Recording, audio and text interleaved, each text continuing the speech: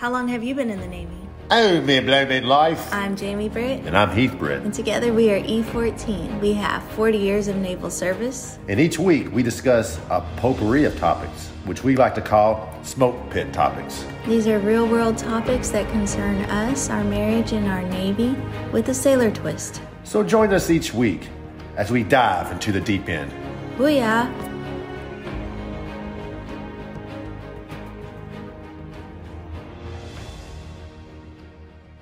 Hey everyone, welcome back to E14 Podcast. I'm Jamie Britt. And I'm Heath Britt. And together we are E14. The views and opinions expressed in this podcast are those of our own and not the United States Navy or my command. So you can take it or leave it. Hey everybody, welcome back to the E14 Podcast. We have with us today Miss Joni Horton. Hey Joni, how you doing today? I'm great. How are you guys? Doing great. Hey, great. Doing awesome. Thanks for joining us today. This is I've been looking forward to this for a while. Too. And just for our listeners, can you give us the nickel tour on Joni Horton, please? Sure. I was born and raised in a small town in Indiana, and I joined the Navy right out of high school. I became an Arabic CTI. I served for 7.5 years between Monterey, California at the Defense Language Institute and beautiful Fort Gordon in Augusta, Georgia. Two shore tours in a row. Wow. I used my GI Bill and I went back to school, and I am now a cardiovascular perfusionist working in open heart surgery.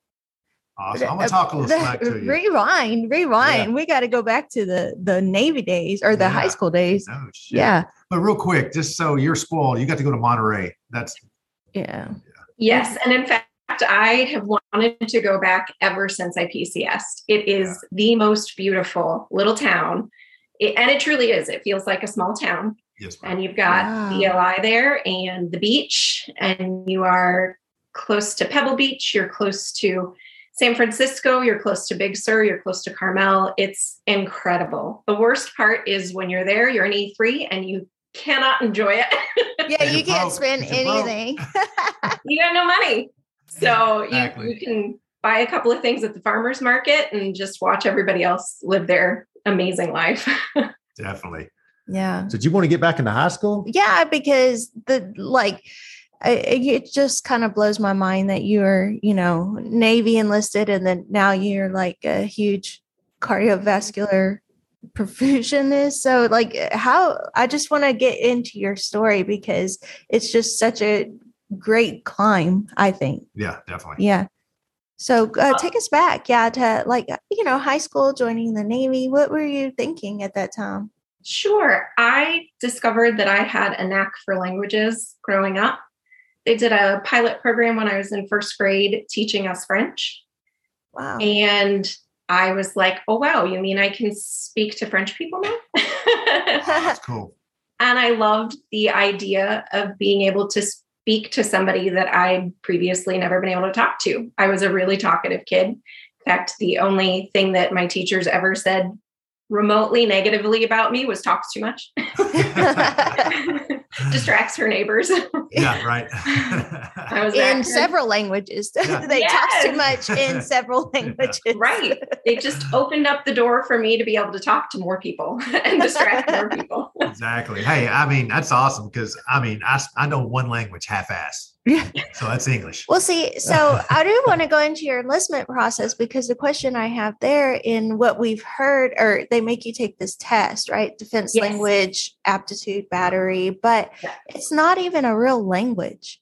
No. And so we get a lot of bilingual, I'm a recruiter now. So we get a lot of bilingual applicants and they're like, yeah, I want to be an interpreter. And I'm like, well, it's not what you think. It's like a made up language that you have to learn. Do you remember that?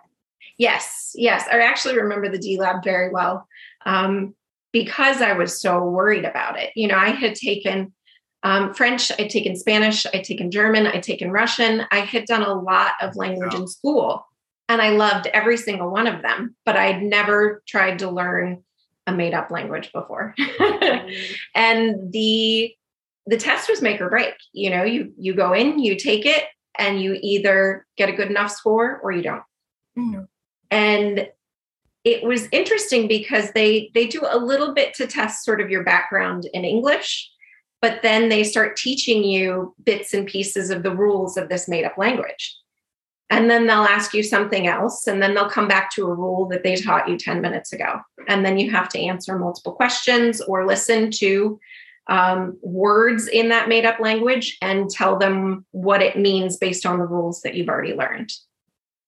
That is interesting. Wow. And that's crazy because especially you grew up in small town Indiana. Is that what you said earlier? Mm-hmm. I grew up in small town Louisiana. We had Spanish in our school, and that was it. You guys, you learned all these languages, or you got the opportunity to learn all these languages in school? So French, Spanish, and German were all offered.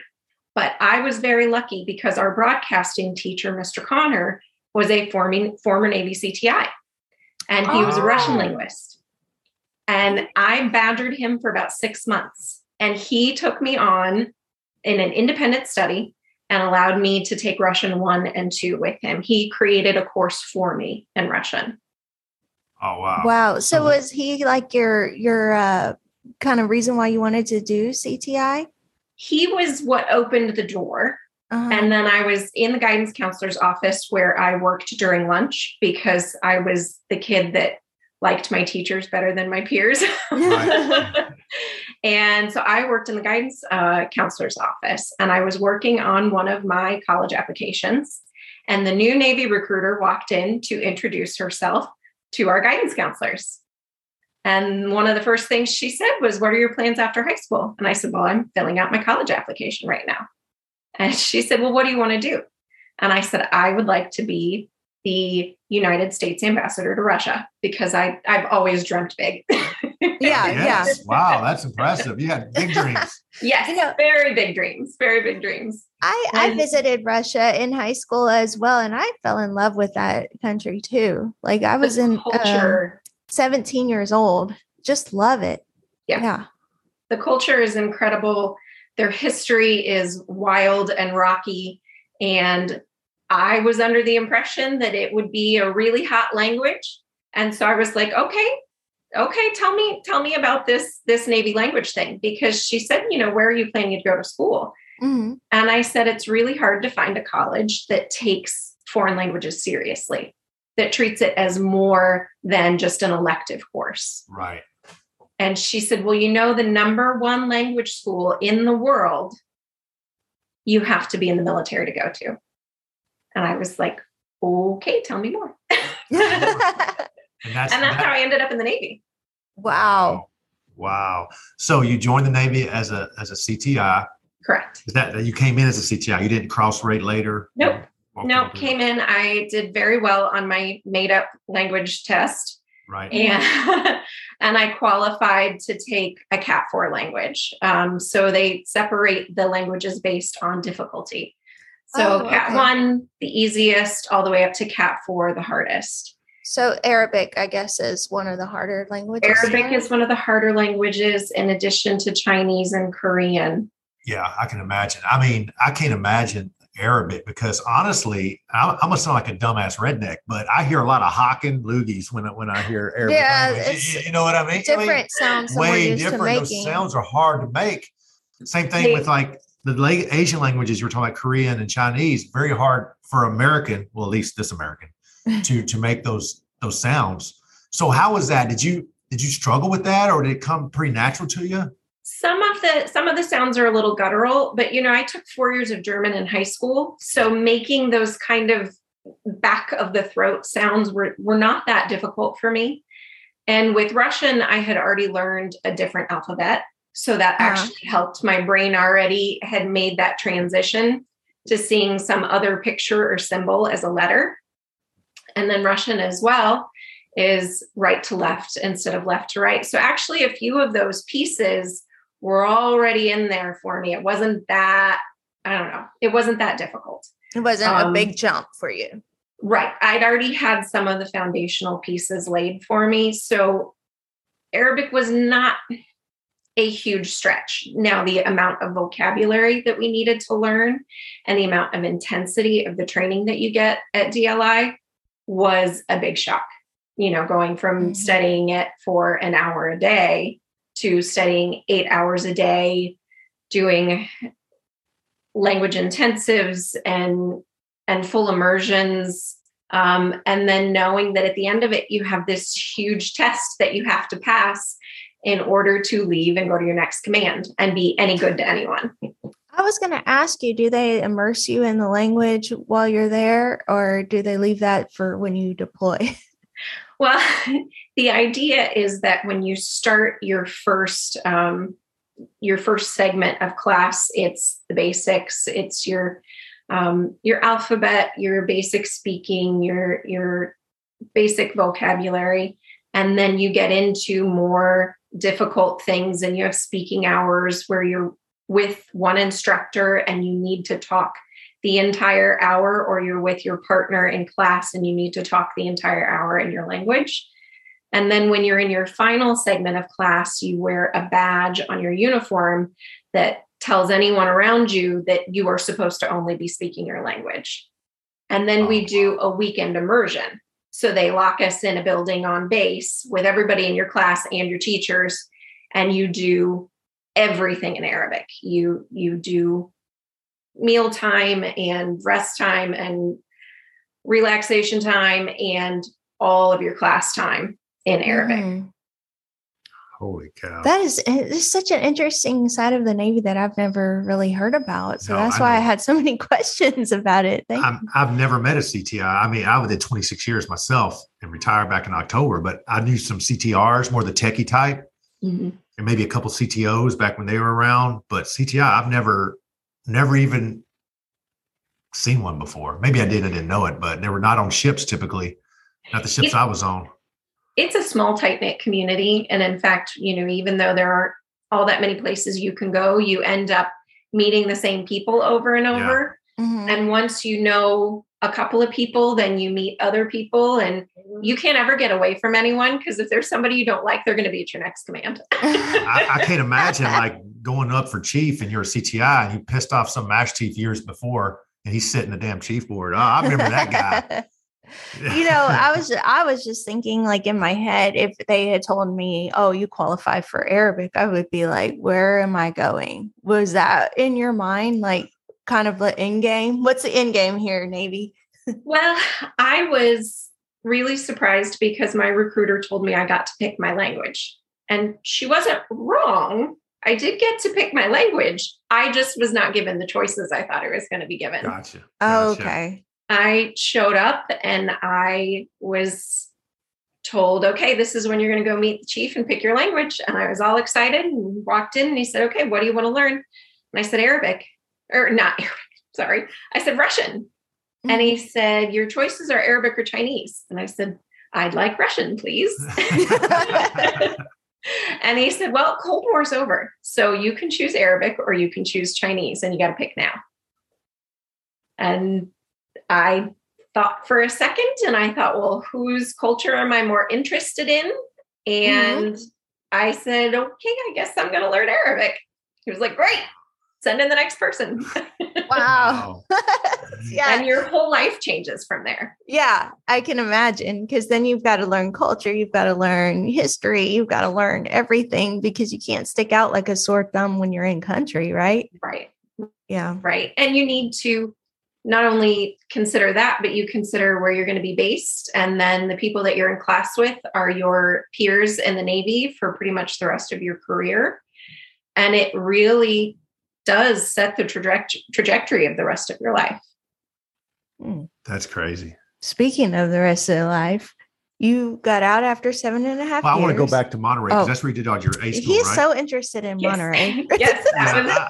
I want to talk about a mutual friend, Master Chief retired Raul Ramos. Oh, yeah. Yeah, because he talked very highly of you. So how did you, because I'm not dogging on you, Rock. He's a knuckle dragger, ABE. And you were a CTI. Very. Oh, y'all met there while you were in school? So how did that happen? So current Master Chief Ramos, at that point, first class Petty Officer Ramos, was my very first LPO in the Navy. He was my first leader. He was my first impression of what the actual Navy looked like after boot camp. He was the first face I saw the morning after I checked in. And he really set the standard high for what it meant to be a sailor, for what it meant to present yourself in uniform, for what it meant to present yourself to other people in the Navy, and to help that transition after boot camp. Because we all know you are not a sailor when you leave boot camp. Right. You might have that Navy ball cap, but you're not really a sailor. Right. And his job was to help all of us nerdy CTIs fresh out of boot camp. I'm glad you said it. I wasn't nerdy. I'm joking. There is a type. There is a type. You do have the occasional extrovert, the occasional jock, but there are a lot of people who have spent more time in front of a book than they've spent in front of other human beings that end up as CTIs, and they're incredible at what they do. We need those people who are willing to get lost in the weeds with the way some verb is conjugated and how it means something different when used in one context versus another context. You need the person who can solve the puzzles and who can break the codes and who can identify 14 different languages based on what's scrolling through their headphones. So you need those people in the Navy. You need us weirdos in the CTI community. I really can't talk. I'm an ET. Yeah. So we're nerds too. But being welcomed into the command by somebody like Raul, who was strict and showed you what discipline actually meant and had high standards and high expectations, but who also saw you as the person you were behind the uniform.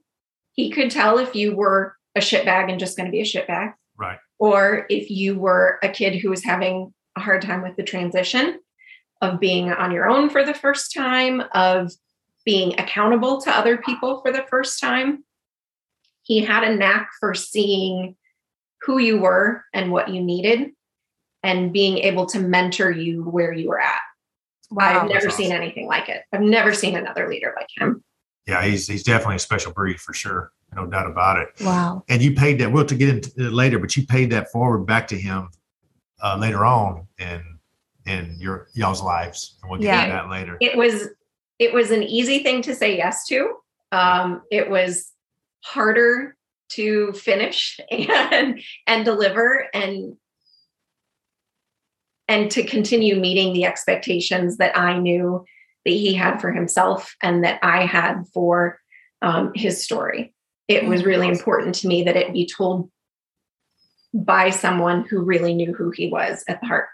Right. Yeah. No, and you could tell when you're reading it, right? Yeah. So what we're talking about here is Joni actually edited Essay to Master Jefe for Raul Ramos, who was on a previous episode of ours. And when we heard your background and when he mentioned you in the episode, but then later on filled us in, we were like, we've got to have Joni on this show. Yeah, because Joni, you're so damn humble for everything. And I said, Raul, why is she so damn humble? I'm trying to get her on this damn show. And she's saying, I don't have nothing cool ever happen in my life. Yeah, I don't do anything cool. I don't do anything cool. And she goes, bro, she does this, and this. She needs to stop that shit, basically, is what he's saying. There is no hype man like Raul Ramos. No, he's a good hype man. There is no hype man like him. I want him I wish I knew him I served with him so he could just write my evals for me, because that dude's a good hype man. Yeah, right. But yeah, you were the editor for that great book. Yeah. And I read it. I'm not a reader, Joni. No stress. I'm not a reader. And I was hooked on that damn book. Mm-hmm. I'm so glad. That's high praise. Absolutely. Yeah. But, the editing and all of that you speak on, that you knew him, and you wanted it to shine through, it definitely does. Yeah. Great job. I didn't want it to go through a filter of someone who was a stranger to him. Mm-hmm. It was important to me that the person who helped tell his story actually cared about him and about the message that went out to the world, because he has such an incredible message to share. And he's got he's got a heart that just won't quit for other people. And he does take care of himself. But I think one of the first things he thinks about when he wakes up in the morning is what he can do for other people, what he can do for his community, what he can do for his country, what he can do for his family. And it was really important that the balance be right in the story, because it would be easy to cast him in a rough light. Mm-hmm. It right. would be easy for him to be the own villain in the beginning part of his story. But it was important that people see his humanity, even when he was in that rough spell and even when he was at his lowest. And honestly, you nailed it. He nailed it. And then you edited it, nailed it, because I didn't see an evil person. Right. When I didn't read about an evil person. I read about a guy that just an overcomer. Overcomer, a circumstance of his own situation. Mm-hmm. He did that to survive. Right. He was in the gang. And then, but he wasn't a bad person. No, he was a broken kid. Right. And he learned how to put himself back together with a lot of help from some amazing people he came across in his life. And he has aimed to be that person for other people. Right. So he got that hand, and he has done everything he could to be that hand to other people. Exactly. Wow. It was a great story. And back to you. So you did Monterey. You went to Fort Gordon, Georgia. Fort Gordon. Mm-hmm. Yeah. So, golly, welcome to God's country. You were in the dirty South. How was that? How was that from Monterey? That's night and day. I showed up at the end of August. Okay. Oh, yeah. Okay. You were hot as hell. Yeah. And yeah. I didn't realize that you could take a shower and then start sweating before you toweled off. Oh, yeah. I didn't know that was possible. It's a thing down here. Yeah. Yeah. And I'd never experienced Southern hospitality. I'd never experienced, even though we're very nice in the Midwest, Indiana, I've been to Indiana, very nice people. We are very nice people, but it's not the level of the person in the gas station calling you honey and then telling you their life story. Yeah. Yeah. We don't do that. Yeah, we do like to tell our life stories. Anybody that'll stop and listen. Yeah. It was a little bit of culture shock for sure. So what did you do there professionally as a CTI? So the way that we work it is, once you get to your first duty station, you are then going through additional technical training. So everything that we learn in Monterey is your modern standard Arabic. But people don't go around speaking modern standard Arabic. So it's the Arabic you're going to hear on Al Jazeera. It's the more Quranic form of Arabic. It's very formal. So it would be like someone speaking Shakespearean English on the street. You can understand them, but they sound wacky. And you instantly know, you're not from here. Correct. So then you start doing dialect training. So everything sort of narrows in then. So you learn your big picture standard Arabic, and then you learn a dialect, and then you get your technical training where you start listening to comms and understanding how Arabic gets used in your target language, in your target dialect, in the target country. Wherever you're going to be working, you start narrowing in on the skill set that you're actually going to need once you're in your shop. Wow. So much learning. Oh I didn't realize. I mean, I know that it took a lot to learn a different language, but I didn't realize what y'all go through for, it takes just a special kind of person. Yeah. I know. I'll be like, hey, where's the next bar at? That's what I'm worried about. Well, school is longer than a year. And then your dialect training is usually a month or two. And then your follow-on technical training is generally 6 to 8 weeks. It all depends on op tempo and how much time they've got to teach you, and how hard up the shops are for new bodies. Mm-hmm. And, things could have changed since I've been out, but that's about the timeline. So it takes almost 2 years before you've got a security clearance and you've got a dialect and you've passed all your follow-on training before you actually sit at your paws and put cans on your head and start working. Wow. And it's not like they get some basic secret clearance either. They get the TSSCI, I'm sure. Yes. And What were you like when you got to when you started like being a CTI, you're ready. Real hands-on. Were you like a second class? Almost. Yeah. Yeah. Yeah. So I think I picked up second right before I went to my shop. That's crazy. Yeah. Well, I mean, you've been in the Navy for 2 years at this point. So yeah, sounds about right. Yeah. So you did your time. You got out as a CTI 1, right?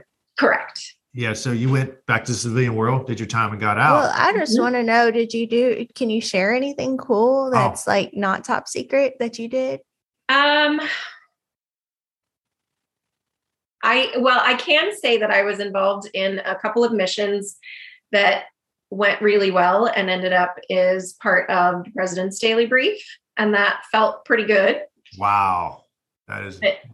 It felt nice to contribute in that way and know that, a report that I had helped do or intel that I had helped gather or parse out or a signal that I helped find actually was intelligence worthy and helped our country. So those were the good days. You have a lot of, everybody in the Navy knows you've got really boring days. And then all of a sudden it's go, go, go, go, go. And you're up all night and trying to do the best you can and make the mission work.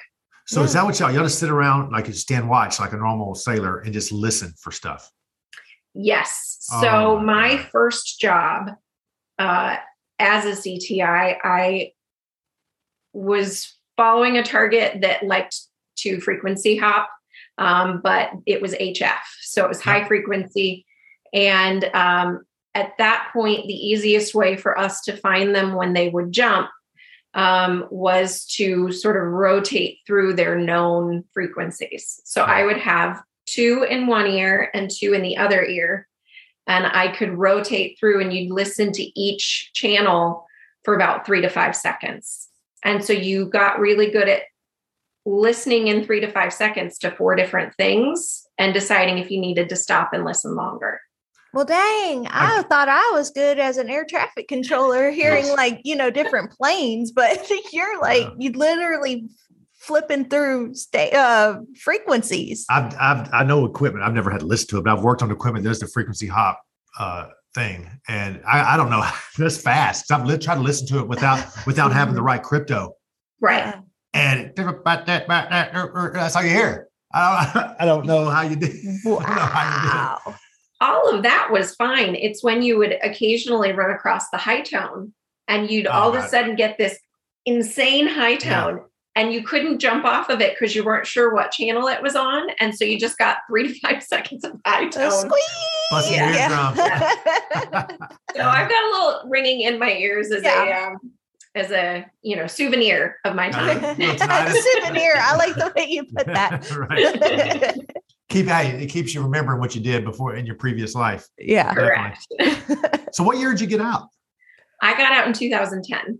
Okay. And you went back to civilian sector. Is that when you went did you use your job to be able to go to school? I did a small detour. I was a professional ballroom dance instructor for a few years. I'm glad you got into that. I was going to get into that later. So what got you into ballroom dancing? That's actually how I managed my stress in the Navy.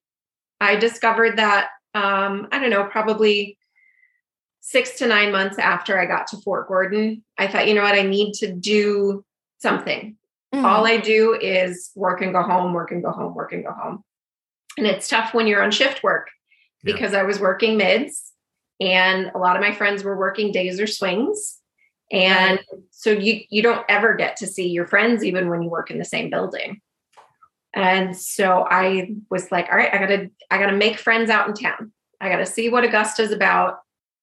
And I went to an orientation class for ballroom dancing. And I had danced in high school. I was on our dance team and always really enjoyed it. Mm-hmm. And I basically showed up to the studio and I moved in. I mean, they could have put a cot in the back for me. I just started taking 3 or 4 classes a week, group classes, private lessons, showing up to the social dances. I just took to it like a fish to water. Wow, you really throw yourself into everything 100%. It's a theme in my life. Yeah. That's cool. So when you say ballroom dancing, you're doing some, we call that back home, fancy dancing. Yes. And yes. Fancy partner dancing. Exactly. That's amazing how that's like, nobody thinks about that, especially a sailor. Ballroom dancing to relieve stress. We're thinking about, hey, let's hit the bar. Right. Let's go throw darts. A healthy option. Healthy option. You got a little workout? Yes. Well, I was so used to using my brain all day long that to be able to use my body, but also express myself artistically, it was such a nice outlet for my creativity. I love music. I like moving. And it combined those things. And it also gave me a community in a place that wasn't my home. Yeah. That's true. You made friends. Yes. Yeah. It was wonderful. Some of my best friends still are in Augusta and are part of that dance community. There's some good people in Augusta. My grandfather grew up right across the border in South Carolina, Aiken area. And really nice people. Good, beautiful country up there. It is. Definitely. It's so beautiful. If you can get past the pollen and the humidity and the bugs. Did you do any competitions? Did you do like big competitions? I did. I actually didn't compete very much until I was a professional. So I didn't compete much for myself, but it took all of the pressure off when it came to competition because I was showing off my student. So it actually was really nice. None of the pressure was on me. I just got to have fun and, wear a pretty dress. Right. The pressure is, really on the student who's really competing. So I got the best of both worlds. Wow. Do you still do it to this day, or? I still dance for fun. I don't dance nearly as much as I used to. The last time I danced a lot was when I lived in New York. And I had a dance partner there, and we did a lot of competitions and social dance and things like that. So it's been a few years. Grad school made it a little bit tough to justify spending that kind of time on myself when I could have been studying. Right. Wow. That's amazing. I'm like in shock right now. I feel like such a piece of shit. We went from interpreter to ballroom dancer, then studying to be can you say it again? Cardiovascular perfusionist. Where did that come in? Did you just dream of that one day? Well, I actually wanted to be a PA, a physician's assistant. Right. And I chatted with a friend who was a PA, and I thought, okay, perfect. This is exactly what I want to do. I will help support a doctor. I will help work with patients. My mom's a nurse. She always told me, almost daily when I was a child, you need to be a nurse. You need to be a nurse. You'd be great at it. And so the one job I've never considered in my entire life is nursing. Yeah, right. I don't blame you. My parents said, be a teacher, and look at me. Yeah, that's true. Yeah. But when I started to get to that point in my dance career where I realized that if I wanted to meet my personal professional goals, my financial goals, if I wanted to travel the way I wanted to travel, I needed a job with a little bit more steady income. And so I had my GI Bill in my pocket, and I started thinking about what I really wanted to do when I grew up. Right. I'm still figuring that out. I don't know. Yeah, I don't quite know. It's a journey. It's a real journey. For sure. And I started thinking about alternatives in medicine. What could I do in healthcare that I would really enjoy? And so with PA as a general goal, I went back to school and loved being back in school, loved learning again, loved really challenging my brain again. And while I was in school, I came across a perfusionist, and he had been in the Navy and had gone to PA school, and he hated it. And then he told me about perfusion. And I said, okay, let me get this straight. Your patient is asleep the whole time. You're in the operating room. You're part of a team. There's still somebody who the buck can be passed to, which is the surgeon. Right. You're not the top. I'm not the top dog. Yeah. I don't have to deal with upset families. I don't have to deal with patients that are in a ton of pain and groggy and at their worst and most vulnerable. I just get them when they're completely anesthetized. I love it. That sounds amazing. Yeah. Right. And I've always really liked learning about how the heart functioned, how the lungs function. It seemed really interesting to me.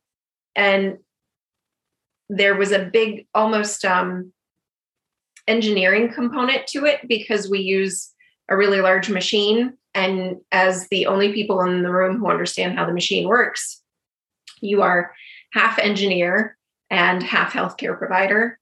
And I really liked that I could use both sides of my brain that way. What is it exactly that I was just about to say, what do you do? What do you actually do? So there are times when your heart and or your lungs need a break. Oh. So whether that is during open heart surgery, whether that is in the case of COVID,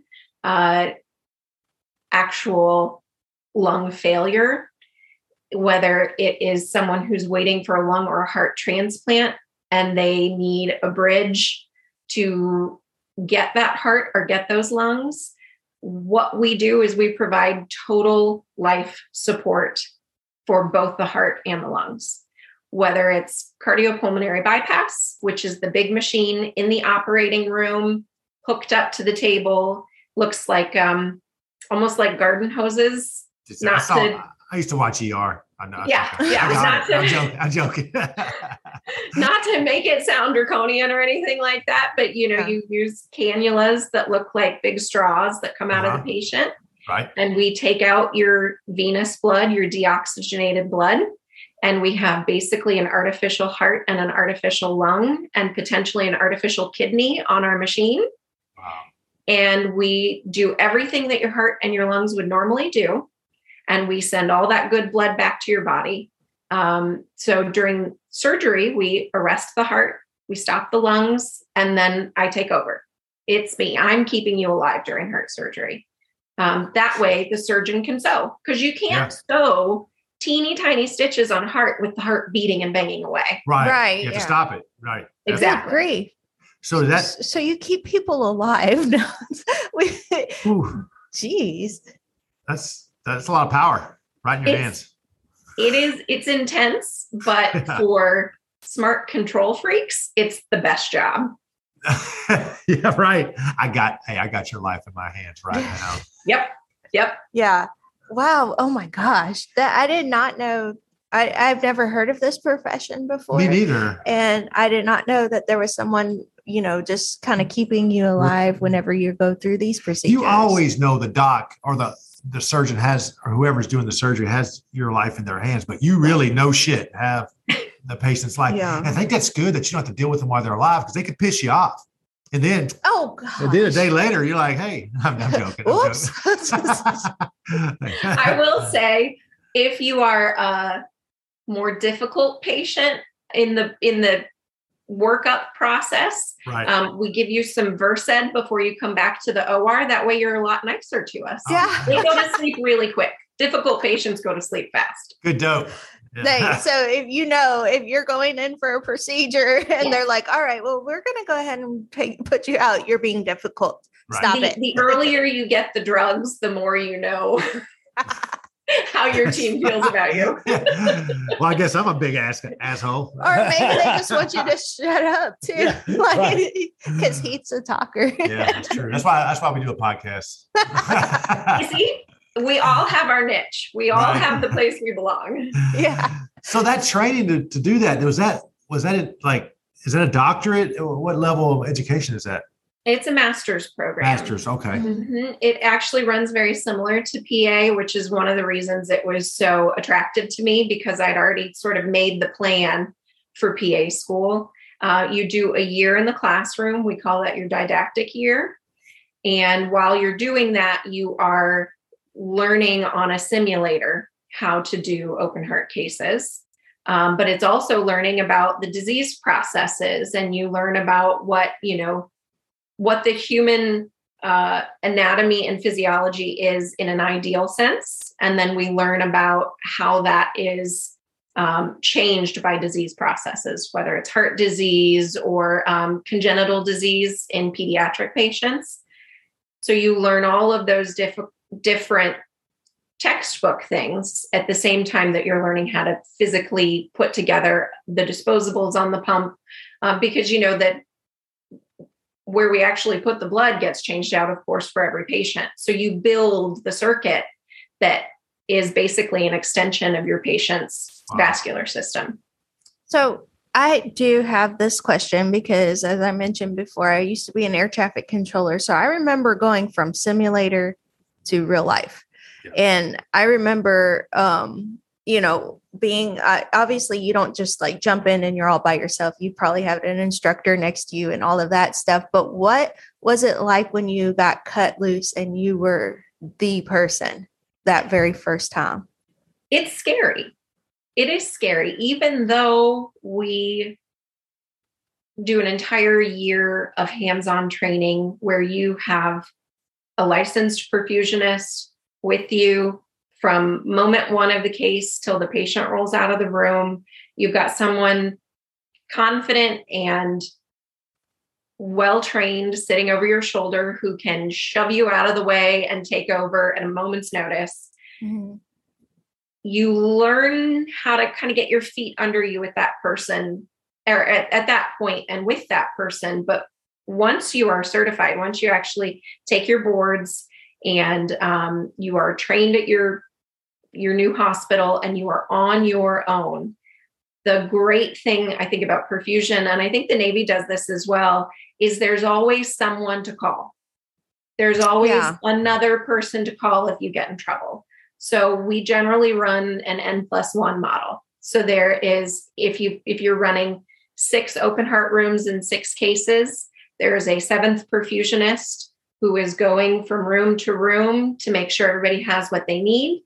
And if the shit hits the fan and things go bad, then you've got 2 sets of hands. That's awesome. Oh, nice. I just had a thought of me in the OR and some doctor saying, this is Miss Joni Harden. She's just starting. She's going to be keeping you alive today. I'm sure they don't introduce you that way. Generally, we just say, hi, I'm going to be part of your team today. Most people don't even know why I'm there. But she just, because in the Navy, you always have like trainees. Yeah. Like at dental or medical. Yeah, she's just training on how to do blood pressure. Oh, okay, that's easy. Yeah. Blood pressure. Well, she's trained on keeping you alive. Yeah. Yeah, she's going to be your heart and your lungs for the next couple of hours. But don't worry. Don't worry. She's got this. Yeah. That is amazing. You're awesome, amazing lady. What do you do these days? I know you're a perfusionist. Did I say it right? Yes. All right. Yes. Perfusionist, but where you can you tell us like what part of the country you live now? So I live just outside of Washington, D.C. And I'm working at a hospital in Montgomery County called White Oak Medical Center. It's part of the Adventist Healthcare Network. And I love my job. We, have a busy program. We have 3 surgeons. In fact, a lot of the people that I work with in the OR are also veterans. I got a lot of Navy vets in the OR with me. We're that close to Bethesda Naval Hospital, Walter Reed, the VA in DC.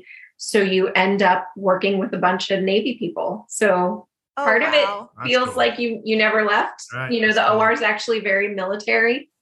That's awesome. I love that feeling. I love being around vets. Camaraderie. Or you have that instant connection, Yes. And that's one of my favorite things that I took away from the Navy is the ability to connect with another vet. Whether they're Army, Marine Corps, Air Force, it doesn't matter who they are. You have that instant, to take it back to being a CTI, you have that instant common language. Mm-hmm. Yeah. No, man, it doesn't matter what branch you're in. Once you're out, it's not even a thing anymore. You're just a vet. Absolutely. That's how I feel. Yeah. So do you ever have a chance to get married? You married or? I am married to another CTI. Speaking of tight-knit community. Yeah, right. Real tight-knit. Yeah. Yeah, he was a fleet returnee at DLI when I was there. We didn't know each other then, but when we got to Fort Gordon, our friend groups overlapped. So I would see him at brunch. I'd see him in the smoke pit at 3 a.m. He told me stories about what the Navy was like outside of just Fort Gordon, because he had been very lucky to get to go to the main NSA campus at Fort Meade for his first tour. And he was there actually during 9/11. So he had seen a different side of the CTI community than I had seen at that point. And we were just friends. And several years passed, and, you know, you talk to people on Facebook and catch up and, hey, what are you doing? And he sent me a message one year that said Merry Christmas, and we never stopped talking. And now poor thing's married to me. Yay! That's awesome. That's great. Love So story. in your profession now, the hospital, how many lives do you help save usually a week over there? You do a lot of surgeries? Well, last year we did about 450 open heart cases. Wow. So this year we're on track to probably hit about 400.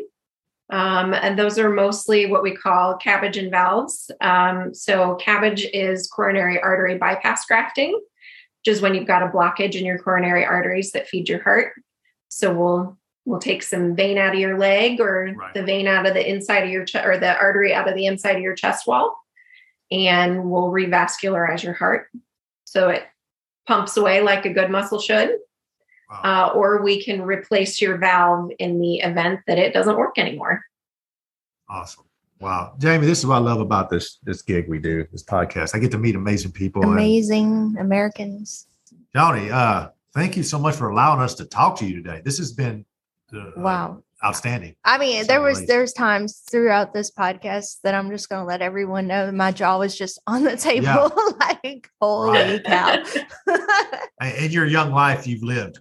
You've lived. And you've taken advantage of every opportunity thrown at you. And I commend you for that, because your life story is amazing. And for you to say you don't have nothing, when I emailed you, I don't have really nothing to talk about, it's bullshit, honestly, Johnny. I mean, you have an amazing life and done a lot of cool things. And so when is the Arabic interpreter to perfusion cardiovascular book coming out? Yeah. Speaking of that, I heard a rumor from Raul that y'all might be doing something, Yes, together. We have a few other projects in the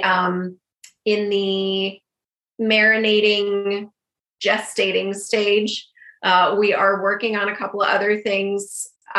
He wants to really make sure that he has given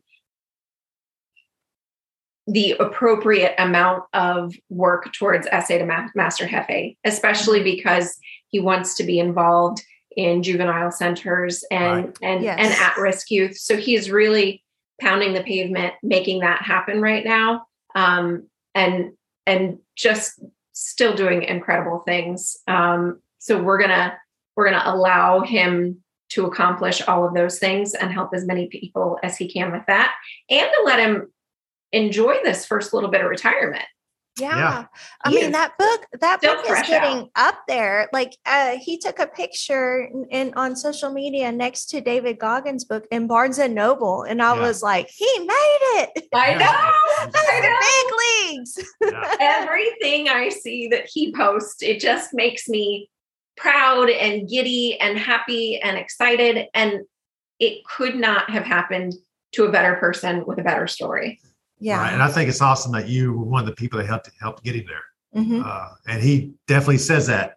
He doesn't deny that fact at all. And thank you for actually, I want to be honest with you, John. I think that might have been the first real book I've read cover to back. That's incredible. Like in high school, I did well, but I read the Cliff Notes. Yeah. I got through it. Mm-hmm. I never read a book cover to cover. Is that they say? He thoroughly enjoyed it and would wake up early while I was drinking my coffee, getting ready for work. He would be reading. So for Heath, that's a big deal. That's a huge deal because I don't read. It's really amazing. And like I said before, it's high praise because when you get those details and that context around his story, it takes it to a whole other level. Yeah. Right. And then, what I do now, we're about to transfer to Pittsburgh with Jamie's career. And so I'm in Ubering just to stay sane since retirement. And I've been telling everybody about it. Yeah.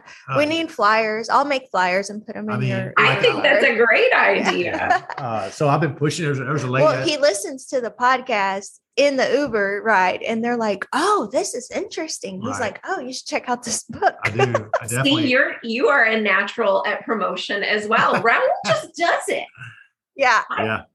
It's really difficult for me to feel like I'm selling something. But man, I guess when you really believe in it, it's so easy to just be like, no, here's this incredible, amazing thing. Right. Yeah. Right. Now you have it in your life and your life is better. Actually, Friday, I was taking a lady around Slidell, taking her for a picture up at her hotel and taking her to her last place. She's about to fly out. And I started talking about I always start out that I'm retired Navy. And then it gets in that me and my wife do a podcast. Now I just work it in. And then I said, I asked her, do you like